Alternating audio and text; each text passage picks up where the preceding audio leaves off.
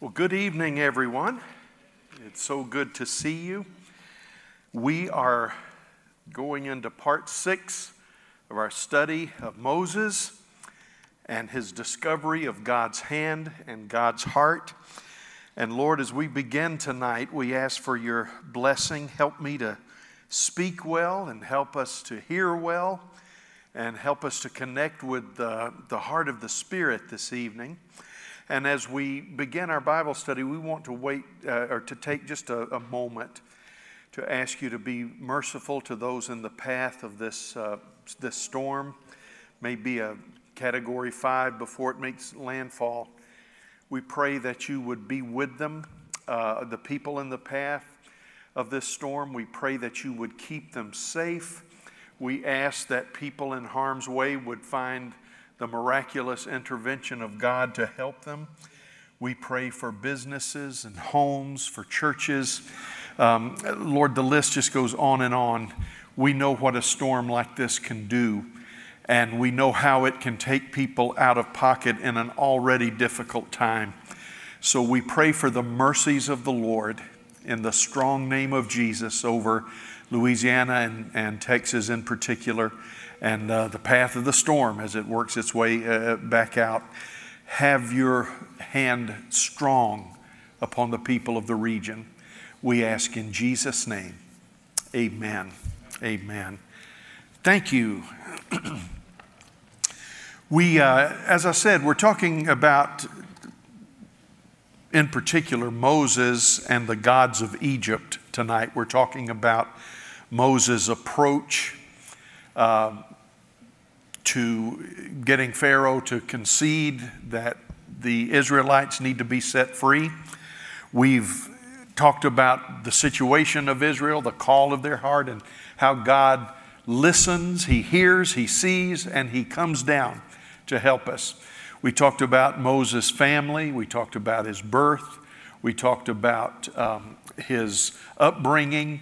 We talked about the first 40 years of his life where he was essentially royalty.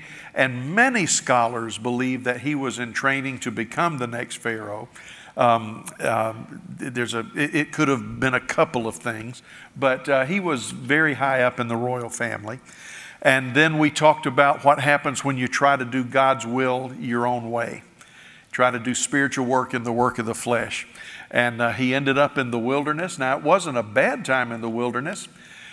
He met the love of his life. He had a couple of boys. And one day he came across an incredible sight we know as the burning bush. We talked about how God has a plan for all of us to do some time in the wilderness. The length of time depends on God's purposes and how well we learn or how poorly we learn. I was telling Justin today, I had a friend of mine that was talking about how he just felt like he kept making mistakes over and over again. And he said finally in desperation, I just said to the Lord, "You're supposed to be such a great teacher. Why aren't you making this clear to me?" And of course he was being funny, but that's the way we feel sometime in the wilderness. We feel like God is obtuse and God just is not making himself clear. But he is. He just knows how to get down to the deepest part of our lives. Now, we talked about Moses coming back and how God dealt with his call. Remember those two lessons? Encountering your burning bush and getting started in your call. Well, tonight we're going to talk about the heart of the matter, Moses and the gods of Egypt. And that is a little g, lowercase g intentionally, because they're not real gods. But he encountered the gods of Egypt. And let me go ahead and tell you tonight, lest I forget to mention it Sunday, Corey and I share now with Corey's new position on staff. We share the Wednesday night teaching responsibilities. You say, "Why do you do that, Pastor? Are you getting tired of us?" Oh, no. I never have enough preaching opportunities, nor at any given time on Sunday or Wednesday do I have enough time. So I'm not having with, needing to quit preaching. It's just that if Corey doesn't get to preach every now and then, he starts foaming at the mouth and kind of digging around like a dog. And so he's like me. He needs preaching time. So we agreed to split it. And with the COVID situation, we lost so many Wednesdays. We've shifted a little bit. And to better serve what we're trying to do, I've divided Moses into 2 parts. There's 12 messages. We end part 1 tonight. And I've asked Corey to speak in September. And he's going to be dealing with the book of Jonah, the prophet Jonah, for the Wednesday nights in September. And then October, we'll use the Wednesday nights, October and November, right up till Thanksgiving to finish up Moses. So that'll help us with some planning that we had going, and he'll be stepping in next week with Jonah.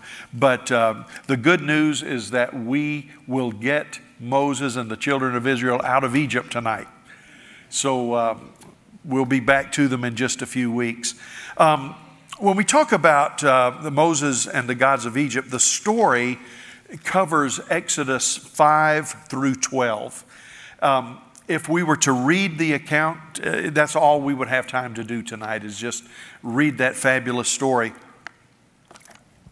I encourage you to do it, but I do want to read a few verses from chapter 12. Now, we've covered chapters 1 through 4 pretty detailed, but we're gonna go with a broad stroke of the brush tonight, and let's focus on about 3 verses or so, 4 verses.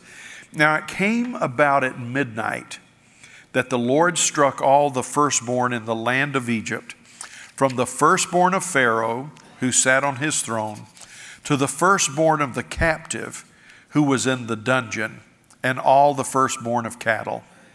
Pharaoh arose in the night, he and his servants and all the Egyptians, and there was a great cry in Egypt, for there was no home where there was not someone dead.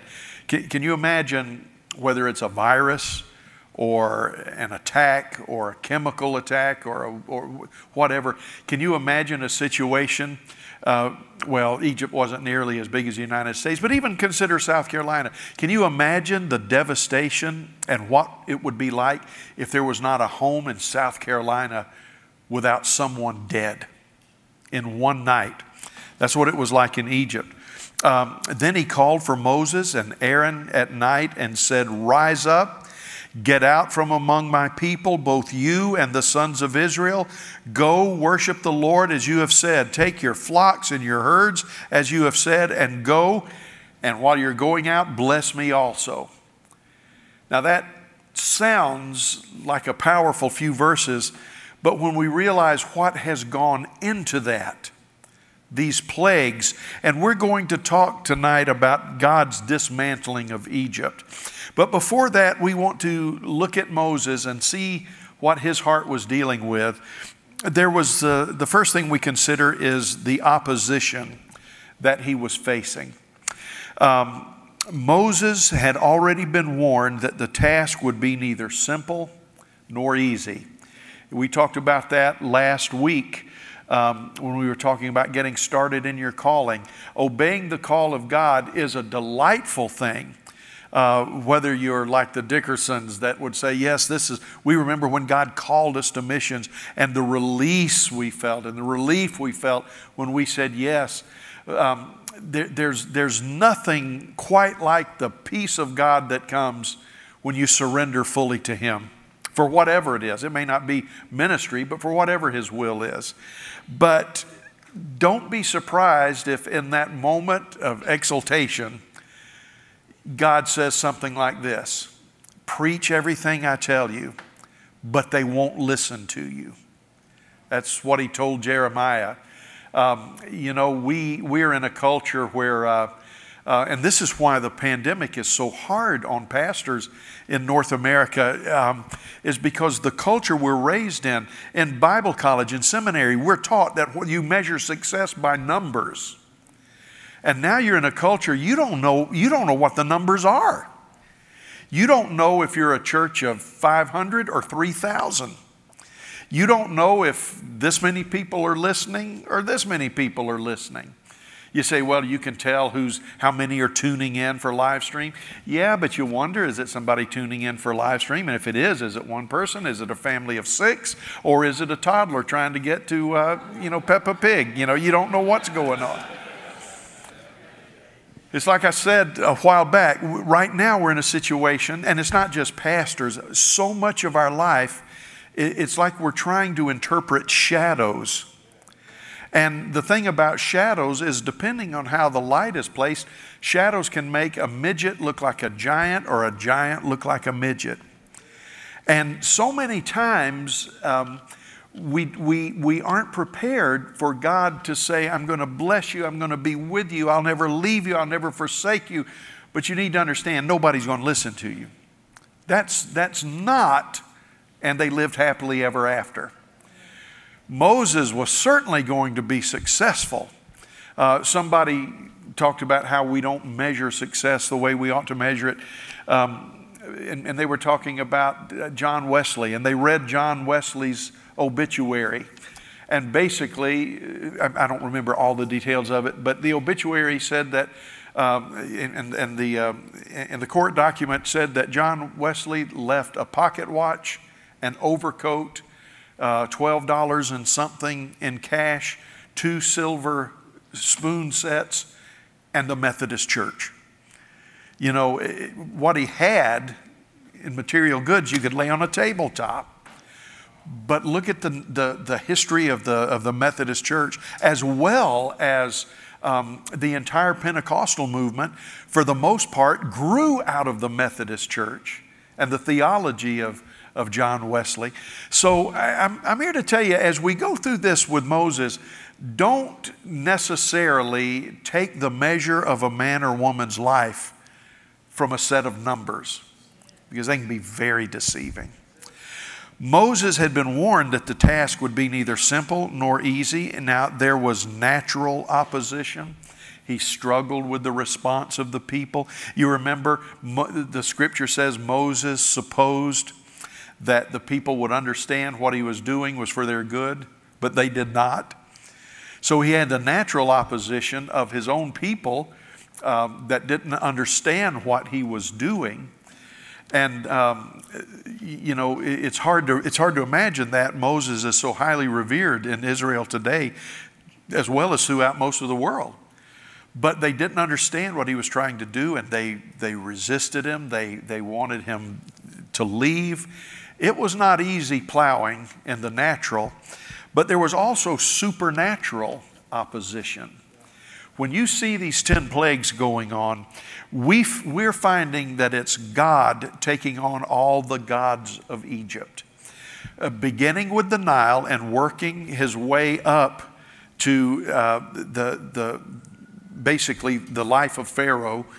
The Lord took what was arguably the 10 most potent and powerful in the eyes of the people deities in Egypt, and starting with number 10, he just took them all on, and one by one he crushes them till he comes to Ra, the sun itself, which was manifested through Pharaoh.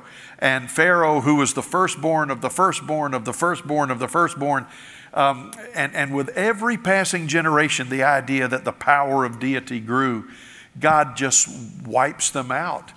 I remember when I was in college, I loved boxing back then. I don't know why, such a brutal sport, but I loved boxing, and in particular, I loved Joe Frazier. And he was my favorite boxer, and I had my roommate, Terry. His favorite boxer was Muhammad Ali, and of course you know those big 3 fights they had. Terry put up a poster, and it was Muhammad Ali naming 5 or 6 heavyweight contenders, saying, I'll take them all on one night. And that's basically what God did. We think the plagues may have covered a matter of a few months, not a long time, but just one after another. And no sooner is one deity crushed than he takes on a more powerful deity, and it's crushed and crushed and crushed. But there was supernatural opposition. Now, what it looked like in these chapters, Exodus 5 through 12, God is the dominant character. How many of you know that God's always the star? He's always the dominant character. It's never a contest in doubt. Every fight God gets into is already won before the first blow is landed. So God's the dominant character. Moses is the dominant human character. And Pharaoh is a catalyst of sorts. When we look back in typology, and some typology you look forward, some you look back. When you look back on the deliverance of Israel from Egypt, you see Pharaoh as a parallel to Satan, who has us all in bondage, who has us all as his servants. Paul said we were all the servants of Satan. We were all slaves to Satan. We were all in bondage to darkness, and we were set free by Christ. Christ is our Passover lamb. But Pharaoh is the catalyst. God says, I'm going to expose the system of Egypt as typified in the life of Pharaoh. And the people of Israel are observers of this cosmic drama. Now, there was a back and forth of modified proposals. You know, Moses says, let my people go. Pharaoh says, I will not. A plague comes. Then Pharaoh says, I'll let you go if you'll leave your herds. And Moses says, no, we're all going. And then another plague comes. Pharaoh says, I'll let you go if you leave your wives and your children behind. Moses said, we don't leave our families behind. We all follow the Lord together. And there's this back and forth and back and forth. Now, we just read at the culmination of this, the end of the 10th plague, Pharaoh says, go, take your goats, take your cows, take your kids, take your wives, take everything, just go. And if you can find it in yourself, bless me on your way out. He knew he was whipped. But there was this back and forth. Now, I'm covering with broad strokes tonight, so forgive me if I'm back and forth on the scale here. The first 9 plagues, it's basically God using nature against Egypt. Some people that did not know the grand scheme of things might have said, well, we've had hail before. This is just the way it is. Even though it was a monumental hailstorm that there had never been one like before or since. I've had frogs get in the kitchen door before, But when you realize that the whole land, it appeared to be nature on the outside, but you realize when you see the scope of it, and Pharaoh and his magicians, his court knew this, it was supernaturally driven nature. It was supernaturally driven nature. Now, but the 10th one is God's hand himself.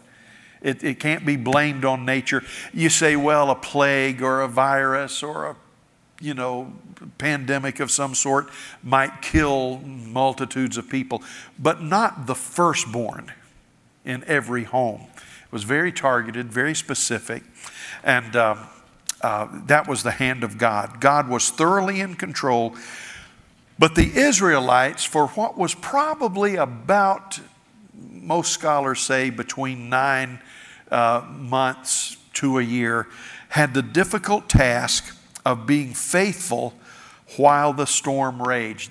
Please note that during the plagues, even though Israel was protected, they continued to cry out to God. They continued to ask God for grace and help, because whenever Moses made his first demand, their workload got exponentially heavier.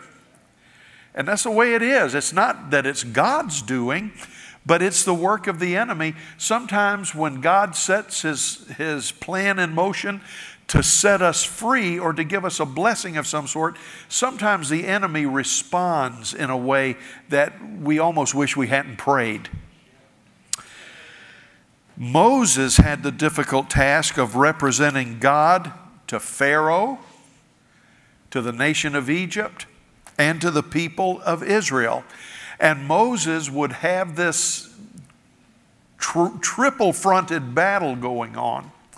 He was hated by Pharaoh and his magicians.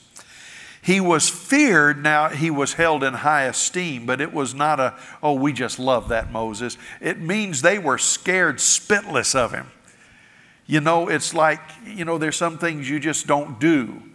You know, you don't pull the Lone Ranger's mask off, you know. And you don't cross Moses because they knew him. Some of them knew him from their history. They knew the powerful military campaigns that Josephus tells us he fought. And Moses was already an awesome figure, but now he's come back with a divine anointing upon him. So he's feared by Egypt, hated by Pharaoh, and misunderstood by his own people. Moses has to carry this balancing act of, I've got to keep looking over my shoulder at Pharaoh. The people of Egypt God is keeping them at arm's length, but they are a component in all of this. And the people of God don't know what to do with the way God is moving. When I went to Southeastern way back in the early 70s, there were 3 books we were required to buy for a class. They were so popular that even though ministerial majors, you didn't take the class till your 2nd or 3rd year, freshmen would always buy the books because the rumor was from the upperclassmen that you want to read these books at least 2 or 3 times before you get to pastoral theology. And boy, they were right. It was 3 little paperback books. They were expensive. They were $1.25 each. But 3 books by Oswald Sanders called Spiritual Leadership, 3 volumes. And here's a quote from that book that I came across the other day. A leader must be one who, while welcoming the friendship and support of all who can offer it, has sufficient resources to stand alone, even in the face of opposition, in the discharge of his responsibilities. He or she must be prepared to have no one but God. That last sentence I wrote in my Bible in 1973, it so impacted me. He or she must be prepared to have no one but God. That's what we see in Moses, and Oswald Sanders recognized that in spiritual leadership. So you've got Moses, who he's already had training in the wilderness for 40 years. Now he has a crash course in spiritual warfare. I want to tell you something. I believe we're about to enter a day where we are going to see an exponential increase of the hand of God. I asked Justin to help me remember to send this to you in writing, but I haven't done it yet. The day of the Sunday of the earthquake, a couple of Sundays ago, which, I mean, it was not a big deal as, you know, like national news earthquake, but it was big for us, you know, especially when it originated way up in North Carolina. This is the 2nd time I've been aware of an earthquake in South Carolina. One was years ago. I don't even remember. I'm guessing it was probably a good 15 years ago, maybe longer. It woke me up. It was so vibrant, the shaking. And I mean, it wasn't like the roof was caving in, but it was clearly the bed was shaking, the lamp was shaking. And I went running downstairs. I said, I wanted to know if it was just residual from my prayer or if we were having an earthquake. And I went and I ran to Ramona and the kids and I said, did you guys feel that? They said, no, we didn't feel anything. Kids thought I was crazy. Ramona thought I was crazy. And I spent probably 4 or 5 minutes trying to convince them that we had had an earthquake. And Ramona said, maybe, she said, maybe you were dreaming. Maybe the Lord was trying to. I said, this wasn't the Lord. I said, I don't think. I said, I think this was an earthquake. And I could not convince anybody that we had had an earthquake. And then in a few minutes, it comes on the news, we had had an earthquake. And you remember there was a big poster that went around on, not a poster, but what would you call it, a slide went around on the internet. It was a beautiful backyard and a flower pot had tipped over. And it said, we will rebuild, you know. But I remember I couldn't convince anybody. I came to the office and told them, no, there was. And finally, the news had to verify there was an earthquake. And then the other Sunday when this happened, Ramona comes to me. She says, I think we've had an earthquake. She said, has somebody run into the house with their truck? I said, I don't think so. She said, I think we've had an earthquake. Stuff was dancing around on the shelf. Did you? And I was up. I was getting ready for church. And I said, I don't think so. I don't think so. I didn't feel anything. I didn't sense anything. And found out that it was, that we did. And stuff on the shelf had vibrated around. And the Lord spoke to me when I was praying later that morning.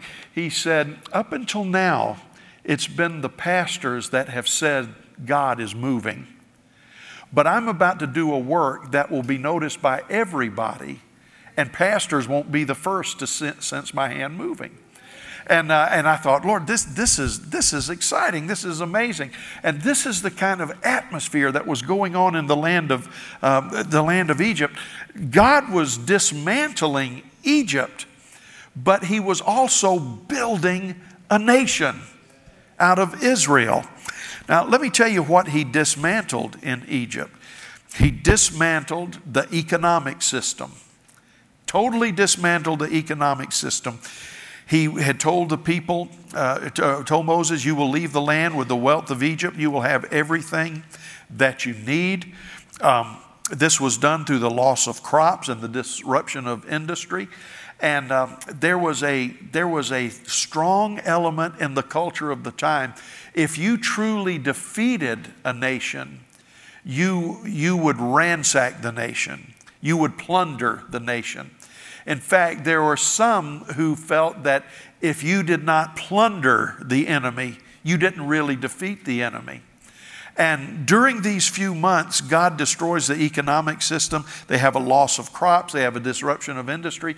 And God, through Moses, tells the Israelites to go to their Egyptian neighbors and ask for their silver and gold. Now, some translations say to borrow their silver or gold. And I read a sermon getting prepared for this a while back where the guy said, I wouldn't trust a God that tells Israel to lie about what they want with the silver and gold. But you've got to understand, God didn't say, go borrow from them. May I borrow your silver and gold?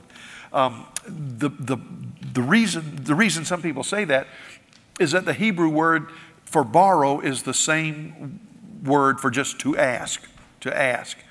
And God wasn't saying, hey, let's go trick the Egyptians. Let's ask them if we can borrow their silver and gold. And then we'll run out of the country with it. God did not do that at all. God said, you go to them and plunder them. Now, God granted them permission to ask instead of going in and taking it by force. But the people of Egypt were so fearful of Moses, and everybody except Pharaoh seemed to be able to sense the hand of God on things. And the children of Israel took the riches. I mean, why in the world would the Egyptians lend their riches to slaves? Oh yeah, borrow it, bring it back when you're done with it. Keep it, bring it back next weekend. No, they realized they were being plundered. This was the final. Their livestock are gone. Their fish are gone. Their water supply was dried up at the command of Moses. All of it, and they're just the people said, "Can we have your silver or gold?" They said, "Take it. Just go. Take it." So God destroyed the economic system of Egypt. Then he destroyed the religious system of Egypt. I told you that, I've got to hurry. I told you that God took on the 10 most powerful deities of Egypt, and he did. I want to recommend a book to you. I know that you can't buy every book that's worth having. I did a lecture a few years ago called this was years ago before I came here, saying it was called 10 books every Christian must have in their library. And I did it the other day for SCSL. I'm up to 100 books now, that are absolutely indispensable. Thankfully, you can get them digitally now. But there's one you ought to have, whether it's digital or hard copy. W.H. Griffith Thomas. You can tell he's English because he has 7 or 8 names. But he wrote a book called Moses and the Gods of Egypt. Moses and the Gods of Egypt. And he talks about the theology of the Egyptians and how it was dismantled one layer at a time by the 10 plagues. It's a great book. Now the plagues, you know them. The first was the plague of blood. And we could spend 2 weeks talking about the plagues, but I just want to introduce you to them. Then the plague of frogs, the plague of gnats, insects, a plague on the livestock. And by the way, gnats, we think of gnats. Anybody growing up in West Florida knows what gnats are. But the wording was that the dust turned to gnawing and irritating insects that would invade your nose and ears. And I mean, you think about the dust. It wasn't just a swarm here and a swarm there. The very dust of the land. One day, just open the blinds in your home, and in the cleanest of homes, you can see dust just floating around. Imagine all of that suddenly developing teeth and claws. I mean, tiny, yes. But I want to tell you, it doesn't take much to get your nose messed up and your ears. Insects was a word for various biting and gnawing insects. The plague on the livestock, the plague of boils. And I know that, I hope you already had supper, and I hope it's had time to settle. But it was a word that was generally used of blisters and deep wounds that would blister over and have running pus coming out of them. So there were boils, the plague of hail. I know we think, well, hail, that's bad, but you can survive it. This was a hailstorm described as the worst that had ever been seen in the land, and nothing had equaled it since. I remember when I lived in Missouri, famous for hailstorms. I saw a storm coming, and I thought, well, I'm going to go by the post office and mail my request for money home and get inside. And I remember I was in line to put my mail in the box. And I remember reaching my hand out the window to put the mail in the box. And the hail was coming down, and I had bruises on my hand. That's how significant the hail was. And when you realize that this is falling on people who have their bodies covered in boils, it's a nightmare. Well, there was the plague of locusts, the plague of darkness, and the death of the firstborn. Let me give you kind of a long paragraph to put this in perspective. God began judgment by polluting the center of Egyptian life, the Nile River itself. The source of water was gone, but so were the fish in the river. Now that clears up because the people would have died. They couldn't have gone 9 months without water. But for 3 days, there's no water available to them except what they might have had stored in their homes. The source of water is gone. The fish in the river are gone. Then a multitude of frogs invaded every available space while trying to escape the contaminated water of the Nile. See, the frogs have the ability to get out of the river, but now they're looking for a place to hide, a place to get out of the sun. That means under your bed. That means in your closet. That means in your shoes. That means everywhere. Can you imagine getting up in the middle of the night to go to the bathroom and stepping on about 15 or 18 frogs? It was said that I missed somebody. Oh, you've done it. Okay. I've done it at youth camp. That's true. Yeah. Youth camp, it was better to just wet the bed than get up and try to. It was said the frogs literally covered the land of Egypt. Unannounced. Now, those plagues were announced, but the next plague is not announced. The dust became gnats, defined as biting, stinging insects that enter the nostrils and ears of its victims. Soon after, a mixture of insects began to afflict the Egyptians. That plague ended, but the relief was short-lived. The livestock of the land died. Adding to the mystery was that the livestock of the Israelite community flourished. At this point, now listen, God had removed the supply of fish and briefly the supply of water. Now they have no red meat. they have no cheese, they have no milk. See, can you imagine what that would do to the grocery store if the meat, the dairy products, and bottled water for a while suddenly disappeared? On top of that, the decomposition of animals, frogs, and aquatic life made the land horrid. The sixth plague saw a tormenting skin disease that affected not only the surviving beast, but also the human population of Egypt. This disease manifested as deep, pus-filled ulcers that affected even the magicians of Pharaoh. Apparently, to that point, they had just said, well, we're on lockdown here. This stuff can't touch us. And the magicians end up with these ulcers. Hailstorms followed with tormenting, destructive effect. That event still stands as the worst hailstorm in the history of Egypt. Then, a devastating swarm of locusts destroyed what was left of the Egyptian diet. The red meat's gone, the dairy products are gone, and now their grains are destroyed. So what have you got left at the Cairo Bilo? You've got tofu and potato chips. That's it.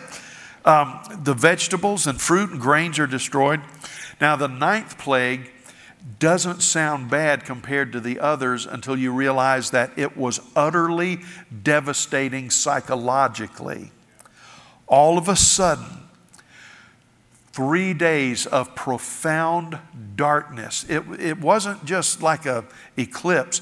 It was darkness so profound that the people could not even leave their homes. I met a man one time that survived, or his parent, he was just a child, but his parents survived the Dust Bowl of the 1930s. And he said, I think it was his cousin or his uncle, I forget, but he said, my uncle or whatever died in a dust storm. And I said, how did he die? He said he went to the barn. I said, was it a long way, like on the South 40 or something? He said it was about 60 feet from our house. But the dust storm was so blinding, he couldn't find his way to the barn, and then he couldn't find his way back. And we found him later, and the doctor said his lungs were full of dust. I said, what did you do? And he said, the only thing we could do, we buried him and we tied a rope between our front porch and the barn. And when a storm came, the only way we could feed the animals was to hold the rope all the way to the barn and then hold the rope all the way back. And they lived that way for months. So for 3 days, now after all of this other stuff, all of this happening in what could have been a 6-month period or so, now we can't even get out of our house. The darkness is so profound. You say, well, why was that such a big deal? Well, psychologically, it messed them up. You know the games we're having to mind games we're having to play with, just you can't go out like you used to. Well, imagine being totally immobilized, and on top of that, imagine that you worship the sun, and now the sun has lost all power to give you light. Your world has come to an end. The first 9 plagues set the stage for the total breaking of Pharaoh's grip, but not until the death of the firstborn would Israel be set free. Now, I want to say this, and I've got to hurry. Though hardened hearts may demand plagues, plagues may come because of the hardness of hearts, there's no guarantee that hearts will be softened when the plagues come. See, we have a tendency to think that God brings judgment in order to soften the hearts. I think it's better to say that God brings judgment in order to reveal hearts. We tend to think that on one extreme judgment or on the other extreme miracles will cause everybody to turn to God and everything will work out well. There's a theology that's going around in Pentecostal charismatic circles right now that if we can just have enough miracles, the whole world will turn to Jesus. Let me tell you this. I realize that Jesus, when he was speaking to the inhabitants of Bethsaida, he said if the miracles that had been done for you would have been done in Tyre and Sidon, they would have repented. That was not, it's a misunderstanding to think that Jesus was saying, if we could just have more miracles, everybody would get saved. It was not an endorsement of miracles as a cure-all. It was an indictment of the heart of the people of Bethsaida. Jesus wasn't saying if you've had miracles, you should have gotten right. He was saying your heart is so hard that even in the midst of miracles, you don't turn to God. It wasn't a miracles or a cure-all. Miracles are not what turn nations. In fact, there's only 2 passages in Scripture that indicate that there will be a turning of the world back to God. The first is yet to happen, and the second is yet to happen. Now, the Bible says in Zechariah that when Jesus comes, it says that the nation of Israel will see him literally coming back, and God will pour out on them a spirit of grace and supplication.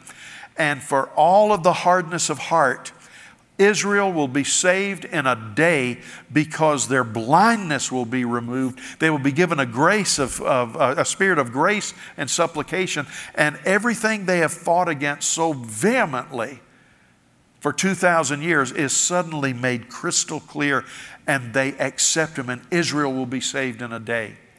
The only other time that Jesus says the whole world will know, he said, is when you love one another.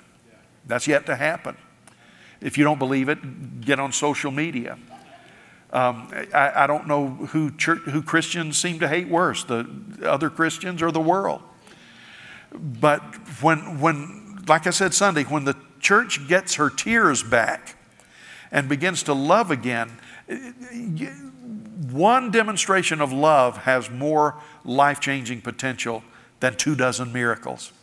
Now, don't get me wrong. I believe in miracles, and miracles have a role, and God can use miracles. But I'm telling you, we're following the wrong path when we think if we can just get enough gifts of healing going, everybody will be turned back to God. There's no reason to believe that from Scripture. You say, well, I know somebody got saved because of a miracle. So do I. But I've also seen people and know people that have seen miracles up close and personal. I know some people that have experienced miracles, but they said it thundered. They hear the voice, but they say it was just thunder.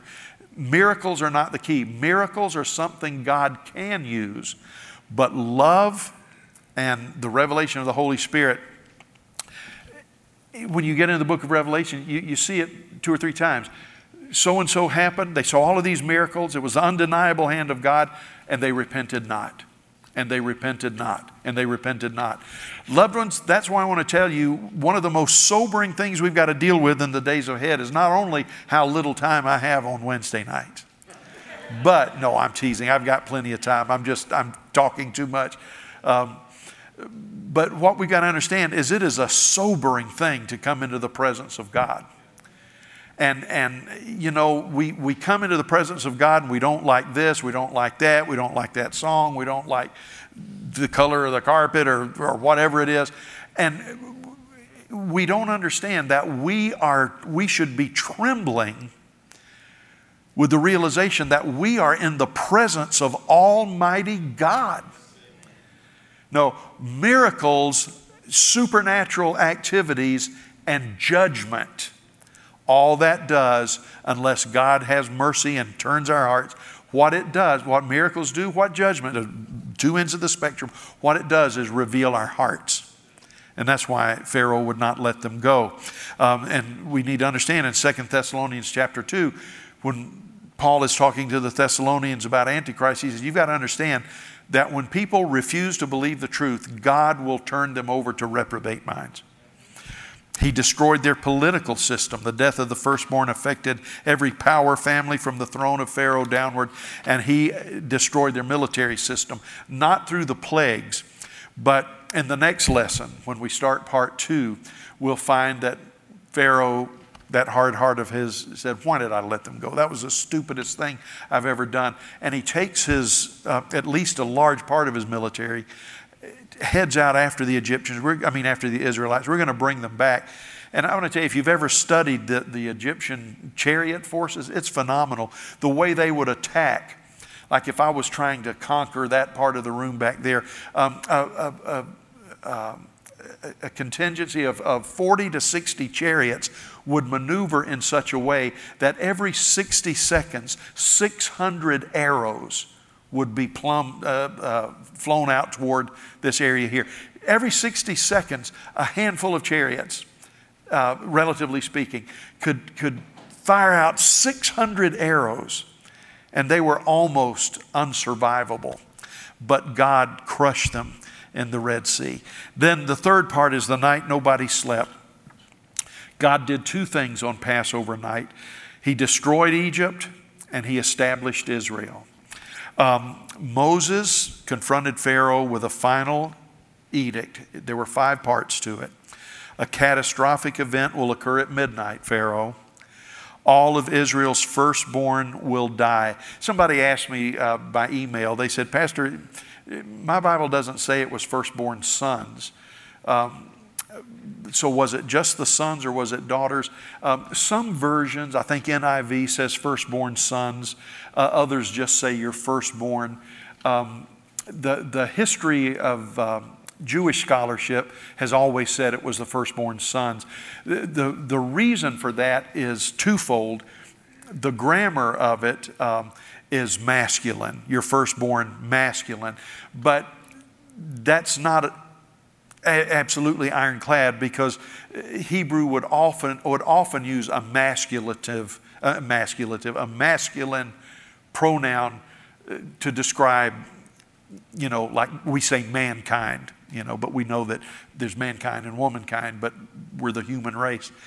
So grammatically, it supports the idea of firstborn sons. But also when you understand what God was doing by attacking the firstborn son, the firstborn son, the firstborn son, the firstborn son. And he would say that Israel is my firstborn son. And I think, and even today when you have the fasting of Passover, which Jews still celebrate today, males fast, females don't, because it's to remember that God spared the Jewish males on that night. So we're pretty sure it was males and not females. Now that and $4 you can get a Starbucks on the way home tonight. But he said all of Egypt's firstborn will die, whether it's mankind or cattle. He said, number 3, the cry of distress will be heard on a national level, but the people of God will be protected and the people of God will go out. There will be an exodus. Now that's what he did to destroy Egypt, but he established Israel as a nation. He said, this is going to be the first day of the year for you from now on. You might know, if you follow things Hebraic, you might know that the Jewish New Year is in the fall, but there's also a Jewish New Year in the spring. And one is the civil New Year, one is the religious New Year, and the religious New Year has to do with Passover. He says this is where you begin a new existence. You're set free by God's hand. You're set free by the sacrifice of a lamb. That sounds familiar, doesn't it? And you're set free by faith and grace manifested in obedience. Now, we are not saved by works. Never get that in your mind. But once God shows grace and mercy, there's a component of obedience. Whoever believes shall be saved. And he said, when I see the blood, I will pass over you. Now, what do we do with this? Well, I know we want to hear our missionaries, but let me give you, in 60 seconds, let me give you 4 Christian life lessons. Number 1, when you're in a tough place of service, that teaches us to embrace dependence upon God, and it's there we learn patience and wisdom. Number 2, when God finally judges, he does so thoroughly. It is indeed a fearful thing to fall into the hands of the living God. Number 3, at the same time God judges, he begins the process of blessing as well. And number 4, all of us need to remember how serious this statement is. We must all give account to God. In this age of grace and mercy, we sometimes wonder, is God ever going to do anything? But when he starts, it moves quickly. Book of Revelation. Justin, I'm going to give them the illusion that I'm done. I'm going to stand up and you start coming this way. But in the book of Revelation, it talks about things which must shortly come to pass. Pastor Tommy, that doesn't mean in a few days necessarily. When you look at the grand scheme of things, it is shortly.